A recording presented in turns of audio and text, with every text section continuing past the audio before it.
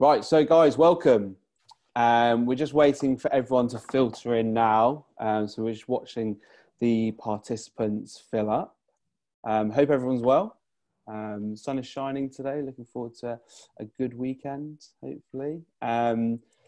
So with no further ado, hello everyone, and hope you're all safe and well and following the local government guidelines at the moment. For today's episode of the Pareto Law Sales Surgery, we're going to be talking about motivation. In particular, focus and goal setting, bounce back ability, and accountability. So agreeing team rules to achieve common goals.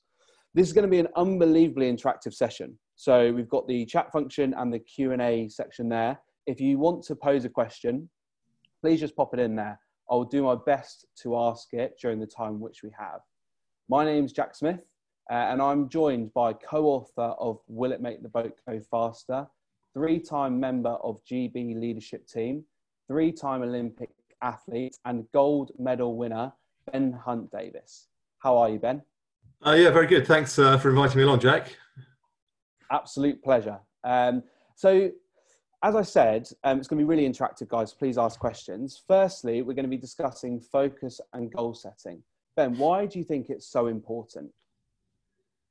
So I think kind of the start point of most kind of sorting out most issues or challenges, knowing what direction you're heading in. So from a business perspective, I think quite often people in businesses haven't got great clarity about what they're trying to do. And if you haven't got great clarity, presumably it means you do what you've done before, what's in front of you, rather than doing the stuff that'll really make a difference. And while I was in the rowing team,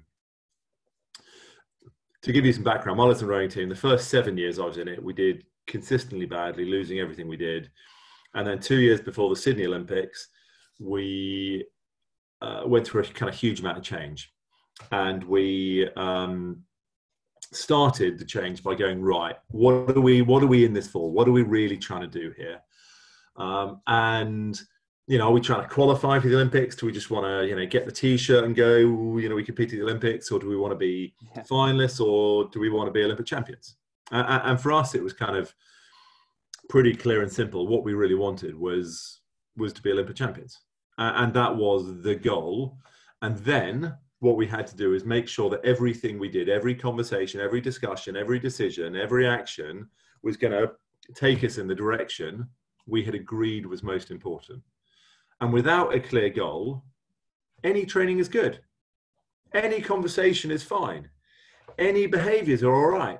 But as soon as you put a goal in place, you go, well, actually, this conversation we're having, this thing we're doing, is it actually going to make the boat go faster? Is it going to take us in the direction we want to go? So I think with whatever we're doing, ideally, it should be aligned to what we're trying to achieve. You've got people, from a very basic level, people go, I want to have a nice family life, and then they get home and kind of kick the cat and scream at their kids, and you go, so is that behavior aligned to what you want? And if you don't know what you want, then you can do anything. So how far should we be setting these goals in advance, do you think? We talk about kind of short-term, long-term goals, mid-term goals, that's all thrown about there, but what, in your view, is the best way to do it? So, under normal circumstances, for businesses, planning kind of 2, 3, 5 years in advance is great. For us as individuals, a year, 2 years, 3 years maybe is great. At the moment, frankly, for most of us as individuals or organizations, what things are going to be like in 3 months' time, who knows? So I'd say in moments, I don't think even Boris knows. Massive change, having kind of more short-term goals is probably pretty important. But I think there are a few bits to goal setting. I think there's, what do you want to achieve? What's kind of the end point? And whether that be a long-term time away or much closer. And then it's kind of breaking it down so you can understand what you need to do today in order to help you achieve it. And whether that's a 5-year plan, like going, what are the actions and behaviors I need to do today or this week? Or whether it be in order to get me through this 3 months. And with sales, so often it's if it's not a weekly, a monthly, it's a quarterly cycle going, so in order to hit the week target, the month target, the quarter cycle, the quarter target, what do I need to do today So I think with goals, it's really important to have different layers of goals, so I know what I need to do on a daily, weekly basis to achieve the goal, whether it be longer or further away. So it's that element, isn't it, of input versus outcome when you're setting goals. So it's knowing what you need to do in order to do that. And how would you best, like you said, you structuring that? Would you look at, I don't know, if you're in sales at the moment, do you look at conversations had? Do you look at reaching that daily target of what you want to achieve? How would you break it down in activities? So, so again, with rowing, our goal was to win. Yeah. But we couldn't control whether we won or not, because we had no control over how fast the Germans, the Dutch, the Romanians, or anyone else was going to go. All we could do was control the input, as you said. Actually, what are we doing? So we had all sorts of measures we wanted to do, targets we wanted to hit. And then we broke it down into what we call the control layer, which are what are the different areas that we can actually control. I can't control what the buyer is going to do. I can't control what the other country is going to do. But what I can do is I can control the quality of my conversation. I can control, my product knowledge. I can control my rowing technical ability, my fitness. And then within those, we had targets of what we want to achieve and the activity needed to do it. So we kind of looked at if we did all the daily activities right, then presumably within each of the control areas, we would be hitting those targets. And then presumably that would enable us to hit the concrete goals, which are the kind of clear measures, and then the crazy goal of winning. So I think if you're just looking at, the sales number or the race result, frankly, we can't control it.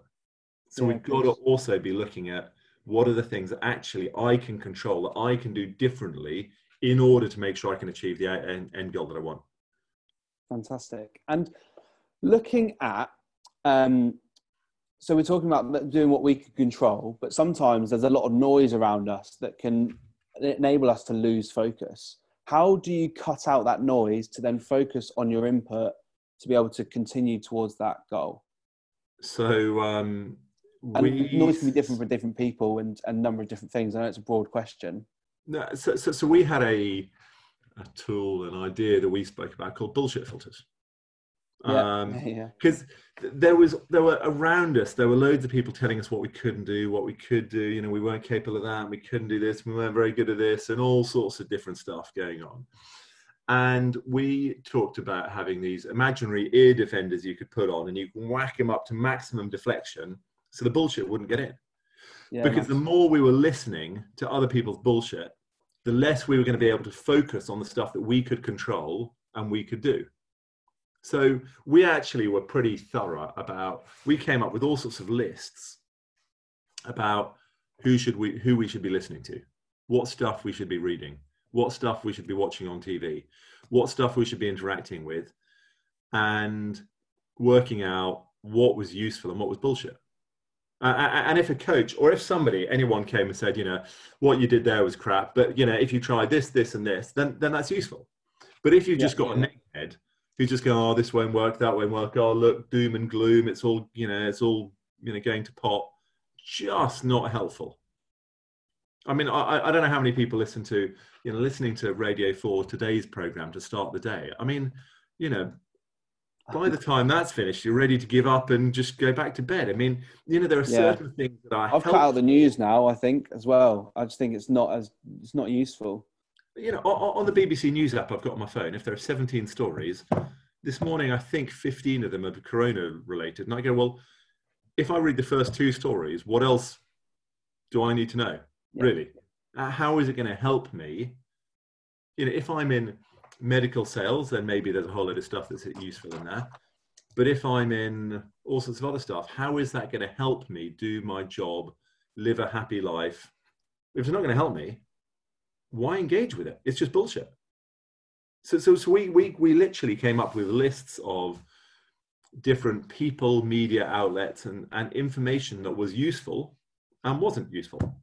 And we chose pretty specifically what we tuned into and what we tuned out of. And there might have been people who were close to us who just, I had a relation who was, I got a very good relationship with, but they, I got on with them very well, but they didn't want me to believe that I could win, because they'd seen me heartbroken at 2 previous Olympics, and they thought if I didn't care, it would be all right when I lost again. So purely out of looking after me, they didn't want me to believe. So that was just so I would talk to them about all sorts of stuff. And when it came onto my rowing, I'd put on my imaginary ear defenders and be going in my head, la, la, la, I'm not listening to you. It's not helping me. Is that the, because one of my colleagues was mentioning this morning in your book, Don't Talk Bollocks to Basil. It's that element of saying if they're not going to be able to help you in your goal and achieve what you need to do, then just don't speak to them about it. Why engage? Yeah. It's so easy to get distracted. And at the moment, I think there's a lot that can distract us. With that, there's just so much uncertainty that can just distract us. So, what we listen to, who we engage with, how we spend the kind of pass the day. If we've got a clear goal and we know what we're trying to do, then can we choose not to interact with certain things, certain people that are just going to distract our focus and take us in the wrong direction? I mean, it's pointless. What about if the person that's not, I guess that's negative, that we're getting this information from, is our manager or is in our team? So we've got someone in our team that's maybe rowing in a different direction. So Alistair, you've asked a good question there. What can we do where we have to still engage with this person, but to not let it in? So I think there are a few different things. So one of the things is many people might have heard about control the controllables. It's a classic sports psychology saying. I think Stephen Covey first came up in the 80s or whatever, wrote a book called 7 Habits of Highly Effective People. And he talks about you've got a kind of circle of concern. What's the stuff you're concerned about? What's the circle of influence is smaller, and inside that, who are the people you can influence or the things you can influence? And then you got in the middle, your circle of control. And a lot of us spend a lot of time worrying about stuff that we can't influence or we can't control. And frankly, there's not very much that we can control. What our team members, what our boss, what various different people think and say we can't control, but we can influence. So if there are people who are potentially kind of knocking us off course, putting us off with what they're saying and doing, how do we influence them? We can't control, but how do we influence what they're saying? If we communicate differently, might they communicate differently? If we say different things, if we point them in different directions, might they think differently? We can't control it, but we can just have a go at influencing stuff. Are there other people we can spend more time with? If there are team members who we have to interact with, can we control how can we control the interaction to make sure that it's more on our terms so we can get what we need out of it, rather than having a longer conversation with them going off on something that's totally useless? If we have a boss who is really negative about stuff, again, which bits of that relationship can we control or influence in order to make sure that we can be as good as we're trying to be? So we can't control what other people are doing. We can only influence it, but we can. I think very often we think, oh, well, I can't do anything about that. And my question is always, well, what can we do? What are the bits that we can control? What are the bits we can influence, rather than worrying? There's loads of stuff we can't influence. So let's not worry about that, but let's keep a list going of what is in our control and influence. And are we actually spending our time focused on that rather than the other stuff? Yeah, absolutely. It's breaking it down, isn't it? And working out what parts of it can be changed by your behavior, and how you can do that to engage with them and to create a positive out of it.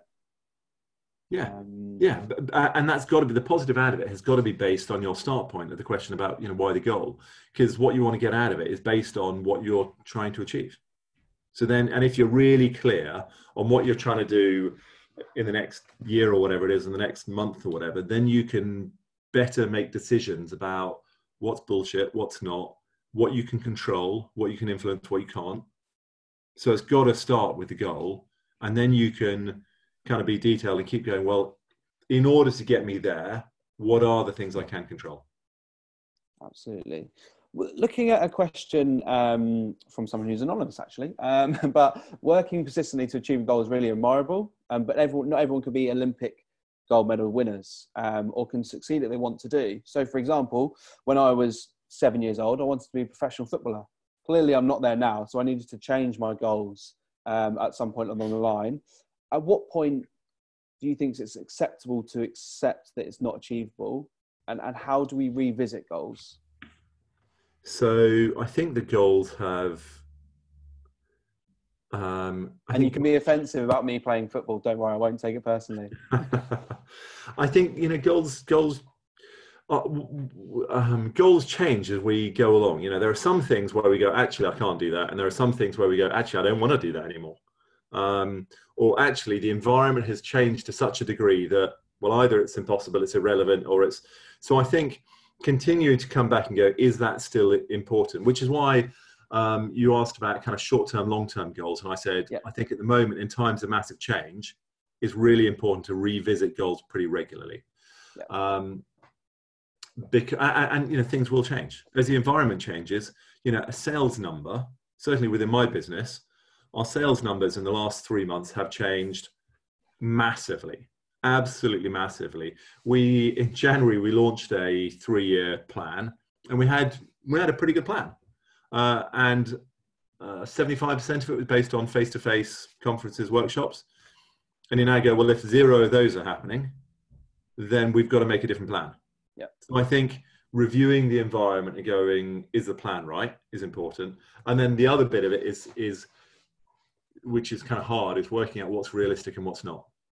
And if you had have asked other people whether us winning was realistic, the vast majority of people in the British rowing team would have said it's totally unrealistic them doing that. But we were thinking it's totally realistic. We can see a path so we can get there. So what is realistic and what isn't is pretty subjective, and it depends what you're looking at. So that's kind of a separate part of it. But certainly revisiting goals as environment situations, as we change, I think goals have got to be redressed, and some might stay with us for ages, and some you might go, not sure I want to do that anymore. Yeah. I'm going to come on to the question about focus after, but I just want to look at you actually winning the gold medal, because it's something that I'm fascinated by, and it's our first question on the board. What did it actually feel like to know that you'd worked so hard for something, you'd won that gold medal, to stand on the podium? Like, talk us through your emotions and your feelings during that. This is something I kind of find quite hard to do, actually. Was it relief? Was it elation? So I think the first thing, I remember crossing the finish line. So firstly, when you're racing, as you go through the race, more and more oxygen is going to your muscles, so less and less is going to your head. Right. So you start to think less and less clearly. And I think, we all know that if we're tired for whatever reason, our thinking is less clear. So as you go through a race, the chief coach had this saying, when all is black, one more, which basically means when you're knackered and everything starts to go grey and cloudy, you take another stroke, and then you take another one. And when everything goes totally black, you keep going. And so as you get close to the line, you become less and less aware, and you think less and less clearly. I remember crossing the line and having this sense of relief of going, my God, we've done it. And then as you get a bit more oxygen back, and whether this was how many seconds, I got no idea, you go, we've done it, we've done the Olympics. And then you go, we've done the Olympics. And it takes time, certainly took time for me to kind of work out what had happened. But the standing on the podium, I dreamt about it. I mean, in 10 years, there were probably 50 nights where I didn't dream about it. I was totally obsessed. Amazing. I was totally obsessed. And for it to work out was just a total dream come true. And standing on the podium, I got the got in a sock here. Why have you got in a sock? For it to for it to work was just, it was the most incredible feeling. It was, That is amazing. and it was better than I thought and hoped it was going to be. But it was literally a dream come true. And I was in the national team, the senior national team for 9 years. Before that, I was under 23s for a year. Before that, I did under 18s for a year. So in those 9, 10, 11 years, I won 3 proper international races, and they were the last 3 I did. 15 weeks before, 12 weeks before, and the Olympics. Those were the 3 races I won in 11 years. Wow. So, and the last 2 years, the improvement curve went up pretty steeply. So, I've been through some tough times. So to get it, to be able to change in the last 2 years and to be able to get it right was fun. It was good. Amazing. I've just realised as well, because we're going to be putting this on Spotify afterwards, is that for that time when Ben was getting the thing out of his sock, it was the Olympic medal from Sydney that he won. So amazing. Thank you for sharing that with us. That's truly, truly inspiring. So Sash has asked a really good question. So when leading up to the Olympics, there must have been some tough mornings, some tough training sessions, some times where things got really hard and it was really repetitive and you felt maybe your motivation dropping. What would you do to recommend to kind of maintain that drive and determination? So, can you hear my wife shouting in the background or not? That was the first time I could hear it. So don't worry, you're fine. She obviously doesn't know how to talk quietly on the phone. I apologise for that. I'm the same. Don't worry. My girlfriend's thinking the same thing in the other room. So there were clearly some tough times. So rowing is the season normally lasts 49 weeks. So we get 3 weeks off each year. In fact, the Olympic season, the last year was actually a 14-month season. In those 14 months, I think we got 7 days off, and we raced 5 times. So the bulk of the time is either at the training centre in the UK or at some other training centre somewhere else. You're training 2, 3, 4, possibly 5 times a day, 7 days a week. That's heavy. And there's not very much that's glamorous about it. Wow. It's kind of pretty brutal. And you're on your knees the whole time, because if you're not knackered, then you're not training hard enough. So were there times where I was thinking, what the hell am I doing this for? Yeah, absolutely. When either you're just totally exhausted, the weather's horrible, or you're just struggling with results. And there were all sorts of times where I was really, struggling with injury or struggling with results, where you're trying to make a change and trying to make an improvement in something, and it's just not coming. Or when you've kind of fallen out with somebody in your team, and there were countless horrible days and weeks, but I had a very, very clear picture of what I wanted to achieve, which was really important to me. And I knew that if I chose not to turn up to training for that day, there would be a whole lot of other people left on the bank, and they wouldn't be able to go on the 8 because I couldn't be asked to turn up. And not only my Olympic dream was going down the Swanee, but theirs was as well. I also had, with everybody else, if I came down feeling like a kind of 2 out of 10, feeling flat, exhausted, pissed off, there would be a whole lot of other people who would try to kind of lift my mood a bit, who would try and support me and get me, they would take the piss, they would do whatever and try and make me feel a bit better about what I was doing. The times so after every single session, we reviewed our performance, whether that was sat around a meeting table, in a boat, in the weight training room, or on a rowing machine. After every session, we'd review and go, right, what worked, what didn't, how do we make it better next time? And the number of sessions I couldn't be asked to do that, it was a total pain in the arse. But there was always somebody there saying, no. So as I went to walk away, because I didn't want to do it, there'd always be someone saying, no, Ben, you agreed we'd do this. Therefore, you'll come back and we'll do it. We absolutely held each other accountable for doing what we said we were going to do. It was our responsibility to help everybody train, because we all knew we were going to have bad days and bad weeks. and we had an environment where we needed each other. We needed each other to be good. And John, one of the boatmen, who was a volunteer, he gave up time out of his work to come and help us. And he had a duty not only to look after the kit, but also if he saw somebody and they weren't doing something as well as he thought they could do it, he had a duty to come across and say something. Because if he chose to say nothing, he was helping us lose. Right, part of the problem. So this was a shared thing, and we had a team of 60 people. And it wasn't 60 of us who just worked together. It was 60 of us who cared about the goal. And therefore, we were willing to push, encourage, support, cajole, help each other do what we had to do every day. And we had, and without that support, there's no way I could have done it. There's no way. I haven't got the discipline.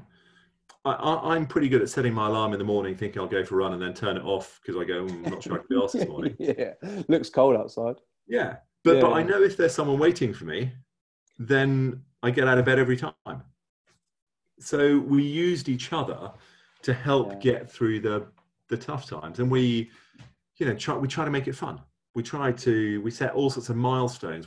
There was reward and recognition along the way. We talked about flicking the switch. So when when we got together as a group to discuss and plan the session, the piss take stopped, everything else stopped, and you just did it. And we're very good at using that kind of strategy at all sorts of times. Most of us just get out of bed and we just brush our teeth. We don't go, do I want to today? Do I not? We just do it. Most of us get out of bed and we don't ask, it's different now, but we don't ask, shall I go to work today? Well, even now, we don't ask, shall we work? We just get up, we just kind of flick the switch. We may not be firing on all cylinders, but we just do it. And sometimes, asking whether you want to do it is a really bad idea because you'll just get the wrong answer. So in those times, you force yourself not to ask the question and you just do it. Because I know I don't want to do it today, but actually, if I think a week out, a year out, Olympics out, then clearly I do want to do this. It's just today I don't want to do. So let's just do it anyway. So there are all sorts of different techniques we used to make it easier to do the work. And you talked about it there in terms of accountability and goal setting, and that's kind of one of the topics that we're going to talk about today. So it'd be great to go through how we do that as a team. How did you get in a position? Did you have a meeting with everyone where you said, right, let's set rules within our team that we want to achieve and make sure we stick to it? What can we do as salespeople or anyone who's listening right now within our team to create a similar, common team goal? So we absolutely sat down and we had sessions where we set team rules. How do we want to work? How do we want to support each other? And I think within organizations, normally we're part of a few different teams. We might be part of a leadership team and a sales team, or a product team and a sales team, and just working out, who are the people we're working with and how do we want to operate in order to be really, really successful. And, there's the classic thing, people go, oh, let's be honest and let's be open. But actually, what does that really mean? And does that mean that I actually have permission to say, Jack, when you kind of overheard or kind of that email you sent, I thought was actually just a bit shoddy. It wasn't as sharp as I've seen you do in the past. So does the team rule actually allow me to pick you up on that? Or do we just write some stuff that we should be open and honest with each other and then ignore it? Or so working out, in order for us to win as a team and as individuals, hit targets, whatever winning looks like, then how do we actually need to help and support each other to do it? And what are the rules we need to put in place? And are they all, when you're looking at them, are they mainly mindset focused? Is it behavioral? Is it processes? What are there rules in terms of the rules we can put in place? No, not really. Stuff that's going to be useful. So within my business at the moment, we have various different rules that range from, so in discussions, just saying, I agree, rather than spending 5 minutes agreeing and just basically saying the same thing as other people. So it's a really simple behavioral things, which, and just saying, in a group conversation, just saying, Jack, I agree, we find really useful for moving things on pretty quickly rather than just dragging time. So some really simple things like that, through to if you ask me a question, I have to respond to you within 24 hours. If you ask for a bit of work, a proposal, even if it's just to say, Jack, I can do it by next Thursday, but I've got to give you a response within 24 hours because it's just leaving you hanging. Yeah. We're quite up on, there's a kind of process called RC, which is, some people might have heard of RACI, responsible, accountable, who needs to be consulted and informed. And we quite like that, actually. In fact, we like it a lot. So knowing, we kind of changed it around because RC, you should only have one person who's actually accountable for getting something done. Yeah. So who is that? Where does the buck really stop? The responsible people are people who will be involved in making it happen. Who do you need to consult around the decisions? And who just do you need to tell? And I think that is, if you're clear on that, it avoids so many other difficult conversations where, if I know, Jack, that you're actually accountable for making a decision and you know that you've got to consult with me, I've got an input, and then it's down to you, rather than us both milling about and trying to work out exactly who does make the decision and me being pissed off because you made it and not me. So actually the processes of how decisions are made, I think personally in my business, we find that really, really useful. In the rowing team, we had things like rules about bullshit filters. We had rules about punctuality. We had, and actually in different environments, we had different rules. So at our training center in Hammersmith, we had one set of rules. When we went to the Olympic Village, it was a different high pressure situation. We came up with a different set of rules that we thought would be useful in that situation. Within businesses now, if people are used to working together and now we're all working from home, it's a different environment. Having a different set of rules is probably useful. So I think there's no golden rule about what should go in, but it's got to be stuff that's actually useful that will help you achieve what you want to achieve. Fantastic. Okay. And I was just thinking as well, can they be personal? As in, if you've got somebody in your team who maybe has a bad habit, okay, that really annoys you, when you're setting team rules towards common goals, can you say, okay, one of my rules is that, Ben, you need to stop asking me stupid questions all the time because actually it's not helping me out at all? So again, next week, I think on Tuesday, I've got a session with my team and we're going to go through preferences about what we want and like and don't want and like. So we've got some of the team who are really keen on Slack, okay, and other people, and basically something arose where somebody had asked one of the people, somebody for something 6 times, and this guy's going, but I don't look at Slack. I kind of see Slack, and if I can't do it instantly, I forget all about it. So that's just not my preference. I don't like that. So as part of the rules of how we work, we need to understand each other better. And in the rowing team, we did exactly that. We sat down and went, actually, what I need from you, Jack, is I need this from you. And actually what I would really rather not have from you is this. So coming up with a set of rules that are, kind of corporate and fit every team is pretty pointless, because then it'll be exactly the same stuff. It'll be open, transparent. What does that mean? What does that mean to anyone, really? Yeah. It's got to be, how are you and I and the other people in our team going to get the best out of each other so we can hit our numbers, we can achieve the goal. And if there's stuff that you're doing that gets in the way, then if we both care about the goal, trying to have an ego-free conversation where I can give you some feedback and say, Jack, when you do this, I kind of struggle with it. And you to be able to go, okay, how do I change my behavior without me getting too pissed off and offended? To do it really well requires some honest conversations that can be difficult. But if the goal is important,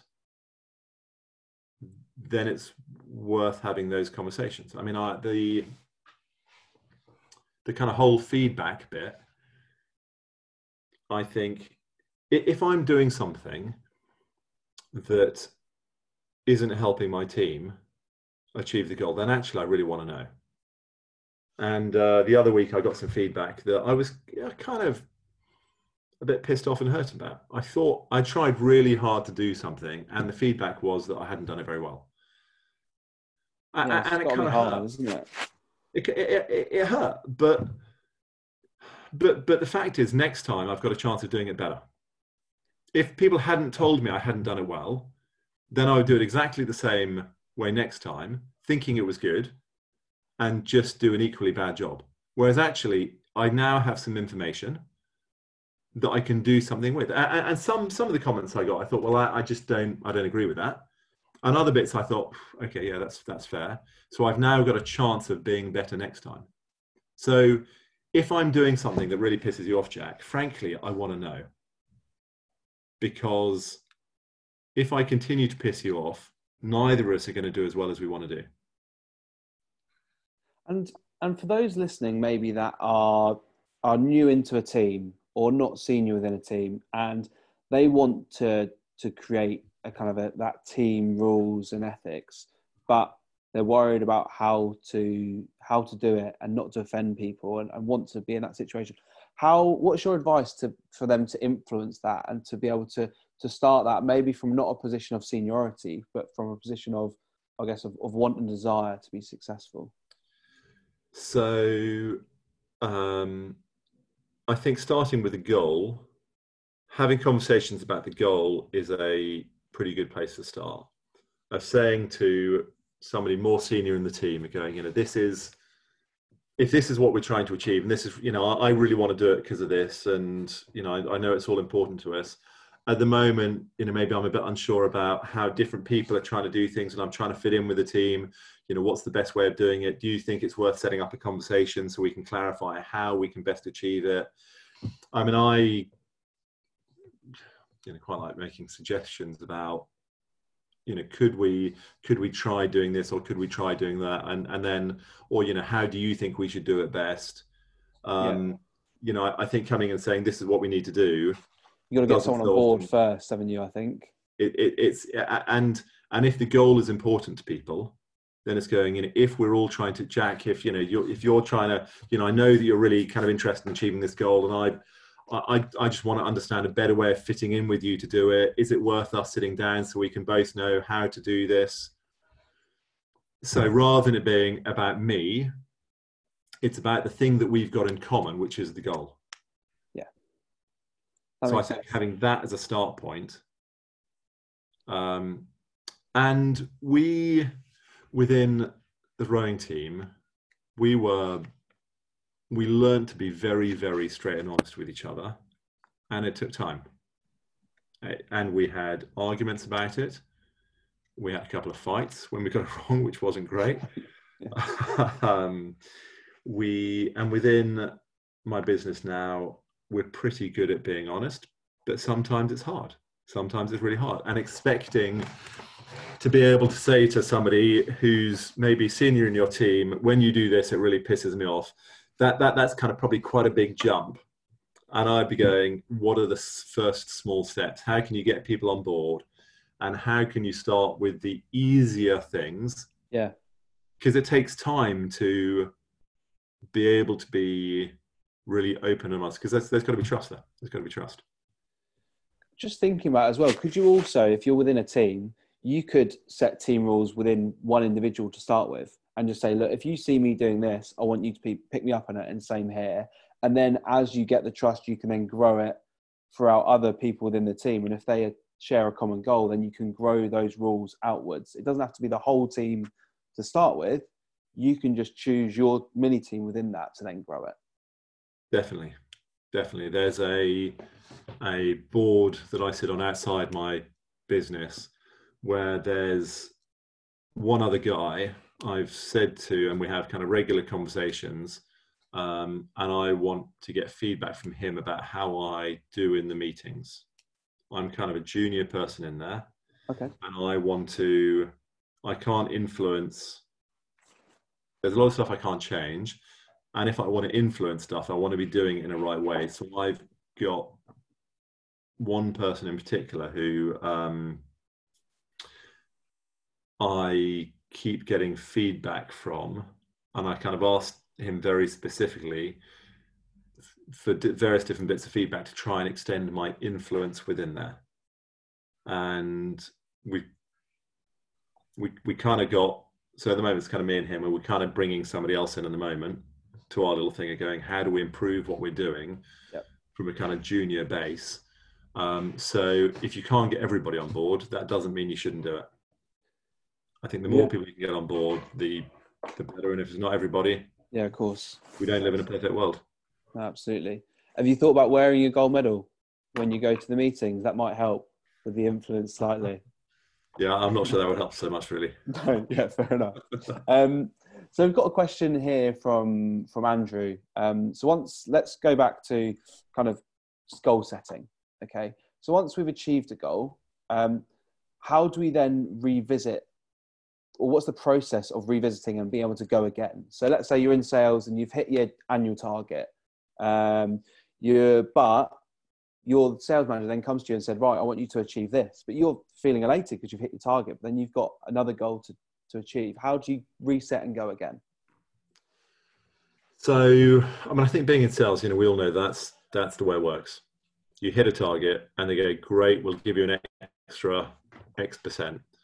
I think what businesses a lot of businesses don't do so well is actually give people a chance to kind of reflect and reset.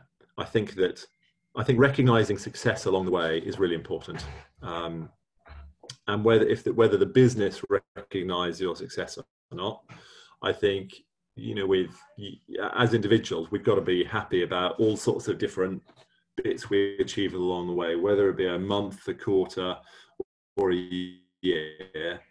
And we're on for us, we had a World Championships each year, and then there was a reset for the next Olympics. I did 2 Olympics, reset for the third one. At the end of the third one, I didn't want to do a reset and go again. But for most of us if you're in sales, you have a new target every year, and that's kind of part of the game. But having a bit of a mental pause and reflection at the end of going, how well did I do? What can I celebrate? What are the bits that I did really well on, and what can I use to help me go forward for the next year? I think is important. And so if other people aren't recognizing it, find a way of who can you celebrate with, who can you reflect with. Because going for the next one is part of the game, or we choose to do something different. Absolutely. I guess that's where it's important that you're sharing goals with people as well, so that they have a similar goal to you, so that you can celebrate with them. Or if it's family and loved ones that aren't your Basils, and they're giving you positive, to then be able to celebrate with them once you've done it. Having the right support team around us who can help us in various different ways. You might want the unconditional supporter who will think you're great no matter what you do, and sometimes they're a really good person to have on board. You might also want the kind of critical supporter who's going, oh, well, Jack, when you did that was kind of sucked. They're supporting you, but they'll kind of give you a hard time about stuff. You might want the supporter at times who just gives you a kick up the arse. Sometimes you just need the unconditional. Yeah. And when it's celebrating different successes, who are the people to celebrate with? And sometimes, it's not a time to go to the person who's going to ask you to do more, because actually you just want to bask in the enjoyment, in the glory of hitting one target before you go, okay, how do I do it better next time? I just want to enjoy it for the time being, and then I can move on to the next bit. So pick your team. Yeah. Pick who's supporting you. And don't worry, Pareto, I won't call out who's who among my management team on this call. So Alice asked a question around as we're closing in on that goal, and we think we're going to hit it. We know we're going to hit it. What would you suggest to be able to to get us over the line? Because sometimes that last, 10 meters, that last sale is the hardest to do. what's your advice in terms of motivating us to get us over that line? So I think whether the last one's the hard one to do or the first one, I'm kind of not sure. I think that using something like kind of a concept that I like to think about is momentum. You know, building momentum with what you're doing. We spoke about it a lot in the crew. You know, if you've got, you know, movement is just something simple that can be stopped, whereas momentum implies a kind of weight behind it. And if you're coming towards the end of the year, you should have a fair bit of momentum behind you to keep you going over the bumps and the hard times. And so I think there are all sorts of things. I think recognizing success and progress as you go along is really important. While rowing, we had a wall in the gym that we call the evidence wall, and it was plastered with bits of paper from, you know, photos, quotes, forced time curves, all sorts of stuff to show that we were changing, to recognize the kind of successes and the milestones. And we could just kind of kept updating it. So when we were feeling down, we could look at this wall and go, oh my God, look at all this stuff we've done. Look at what we're capable of, to help maintain the momentum. I think also, you know, keep coming back to the goal.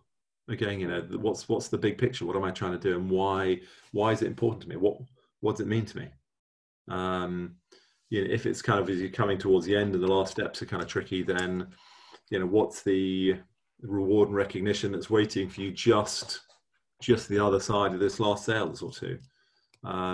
I mean, I think in my book, actually, we talk about 10 different kind of motivation tools. None of them are right for everybody all of the time. It's kind of a question of kind of picking and choosing which tool is right for you at the right time and place. And so, yeah, I mean, I think depending on the time of the sales cycle and what else is going on, it's a question of choosing what's going to work most effectively. Absolutely. I know some of the questions, appreciate all your answers on this. It's been fantastic. We've got about 15 minutes left on the time, guys. So any questions, now's the time to put it in there. We've got a question from Natasha that I really want to ask, actually, because it's really relevant for the time that we're in at the moment. So what strategies have you got to keep a sales team motivated that are working extremely hard, but maybe have missed a monthly goal? So at the moment, majority of businesses, it's unbelievably tough out there. No one's buying. I mean, even myself, I'm shutting down shop. I've cancelled gym memberships, the Sky TV, subscriptions. So how can we keep a team motivated that are trying really hard but maybe not achieving? So I think so for my sales team, we started by looking at goals. What goals were realistic in January and February, not realistic now? So actually having goals that are unrealistic makes motivation quite hard, because we all want to do something that we think we can achieve. So I think one step would be actually looking at the goals. I think what I mentioned earlier about the kind of evidence wall, but of looking for the evidence, what are the kind of glimmers of hope? What are the small things that are happening well? For me, it kind of seems as though phase one of lockdown was everyone going, oh my God, what the hell's happening? And kind of nothing really happened. And then at the moment, we seem to be kind of in a bit of a phase two where businesses are going, okay, right. So this is what's happening. Let's start to kind of plan again. And in the last few weeks for us, 2.5 or 3 weeks, I'm not sure, there seem to be more businesses who are looking to, we just seem to be having far more conversations than we were 2 weeks before. And so we're kind of we've got a digital evidence wall now that we use on Slack, where we kind of keep sticking stuff going. Had a really good conversation, got a response to this, got this. These people seem to be interested. And I think, and tracking behaviors now rather than outcomes, I think is probably really, really important, because the outcomes, the sales, you can't guarantee. But if we are doing the right things, if we're speaking to enough people in the right ways, then presumably, if we do the right stuff, then the right stuff should happen. So I think that, at the moment, I was going to say for business, it's a tough environment. So I actually had a phone call with an organization yesterday who they were looking to grow this year, and in the last 2 months, their business has absolutely taken off, and they're going to do about 25% more than they planned for the year. We've been talking to another company where normally they have a spike in business around Christmas, in the kind of 3 weeks leading up to Christmas. Since lockdown, every week has been equivalent to a Christmas week. Wow. I think there are sectors that are tanking, where nothing's happening, and there are sectors and there are companies who are having a phenomenal time. And it's a tough environment out there, but there are definitely winners out there. There are businesses that are doing really, really well. So, whatever your sector is, I don't know, but there are sectors that are doing well. There are people that are doing well.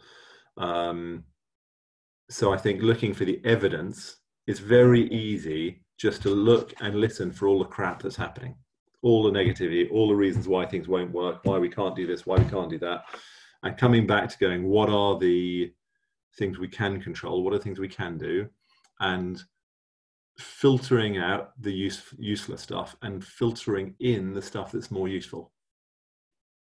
There are, if there's a glimmer of hope, do we just go, oh, too small to be worthwhile, or do we go, look, there's a glimmer over there, there's something that could be good, let's focus on that rather than focusing on the pile of rubbish that's over here?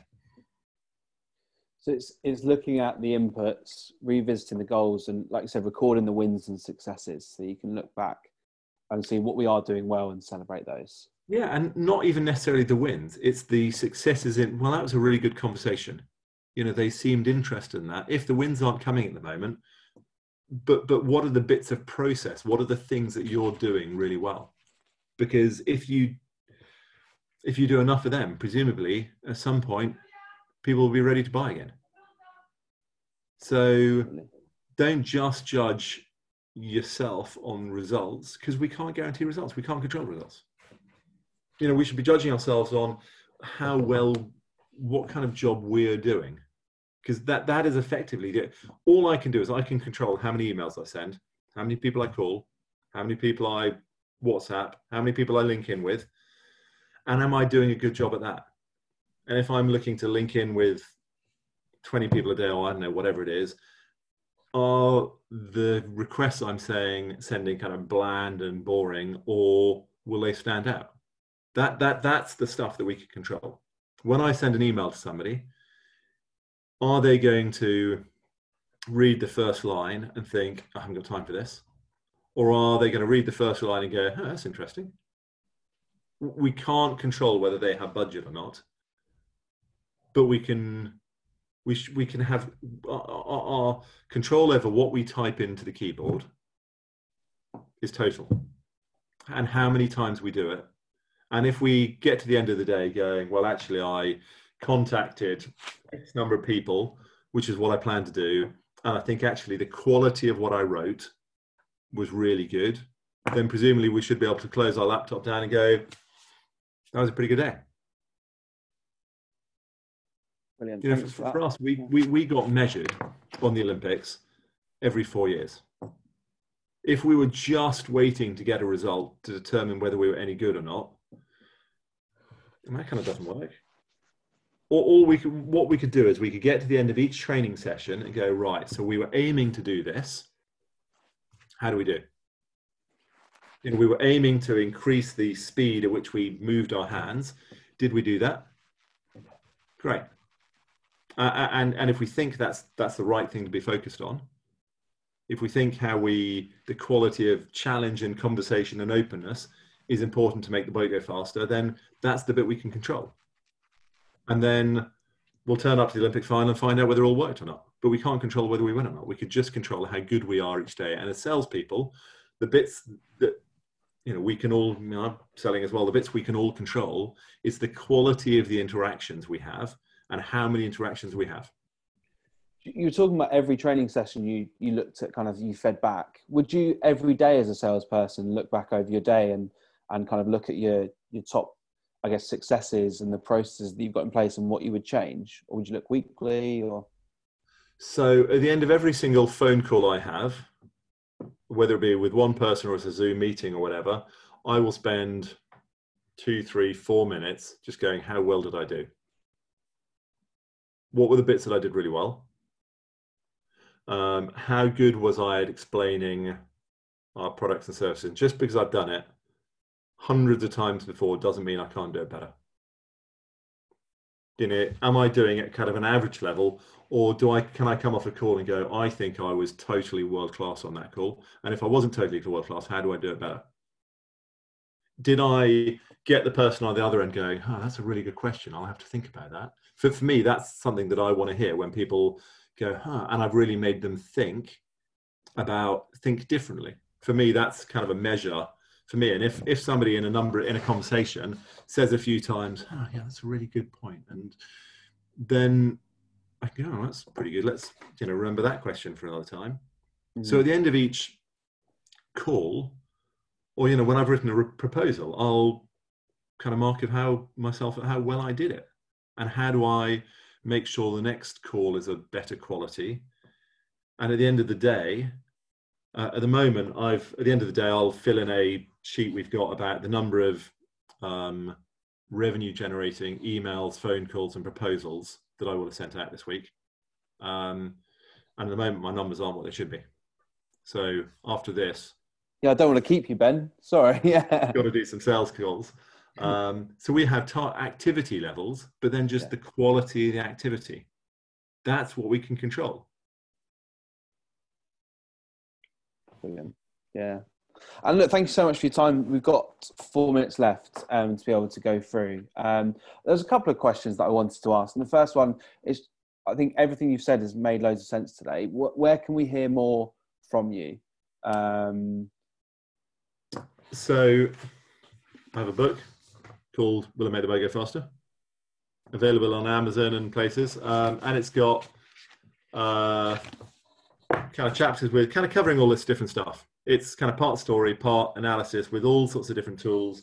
So with performing under pressure, it's got a kind of whole load of stuff around that. Bullshit filters, it's got some kind of ideas of how to actually use bullshit filters, how to set goals. It's got some kind of practical stuff. So kind of that's there. Audio book will be coming out soon, but it's not out yet. Or got a business where I make the boat go faster, and we'd be delighted to kind of have any conversations with people about how we might be able to support or help. Brilliant. My final question is going to be a little bit off topic, but so we talked about winning the Olympic medal, Olympic gold, and we've seen it today. So thanks for that sharing. What was the party like afterwards?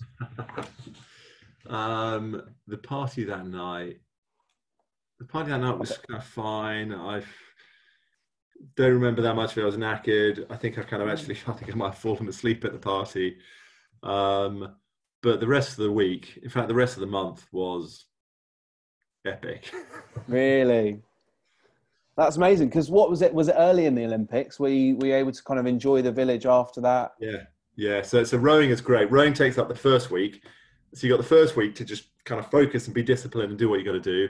And then you finish at the middle weekend, and then you got the second week to enjoy the Olympics and all there is that's on offer. Fantastic. And so did you end up with some crazy parties, or was it, did you stick with the Brits?